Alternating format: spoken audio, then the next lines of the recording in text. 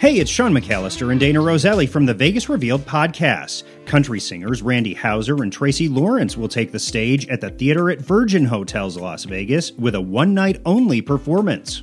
It's happening during the peak of National Finals rodeo season. Tickets are on sale at AXS.com. The show is set for Sunday, December 10th. Red Rock Casino has a new charging site in the Tesla Supercharger network.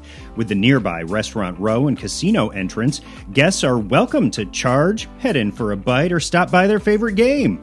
It's located on the north side of the resort in the surface lot. Sebastian Maniscalco extends his residency at the Encore Theater at Wynn Las Vegas with 12 additional shows in 2024.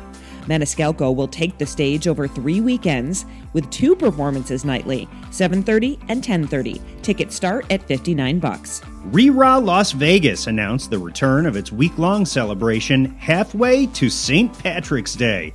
Proceeds benefit Help of Southern Nevada.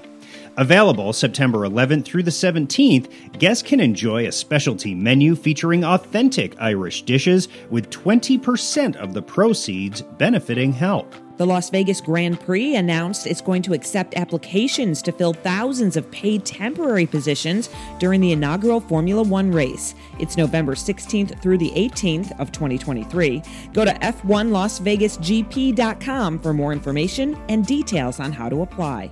The Neon Museum is debuting a new exhibit honoring Hollywood and Las Vegas legend Debbie Reynolds. You can see this exhibit of Debbie Reynolds artifacts at City Hall's Grand Gallery in downtown Las Vegas, September 5th through the 26th. For the latest, stay up to date with the Vegas Revealed podcast, available on all digital platforms. Also find our entertainment reports at highwayradio.com.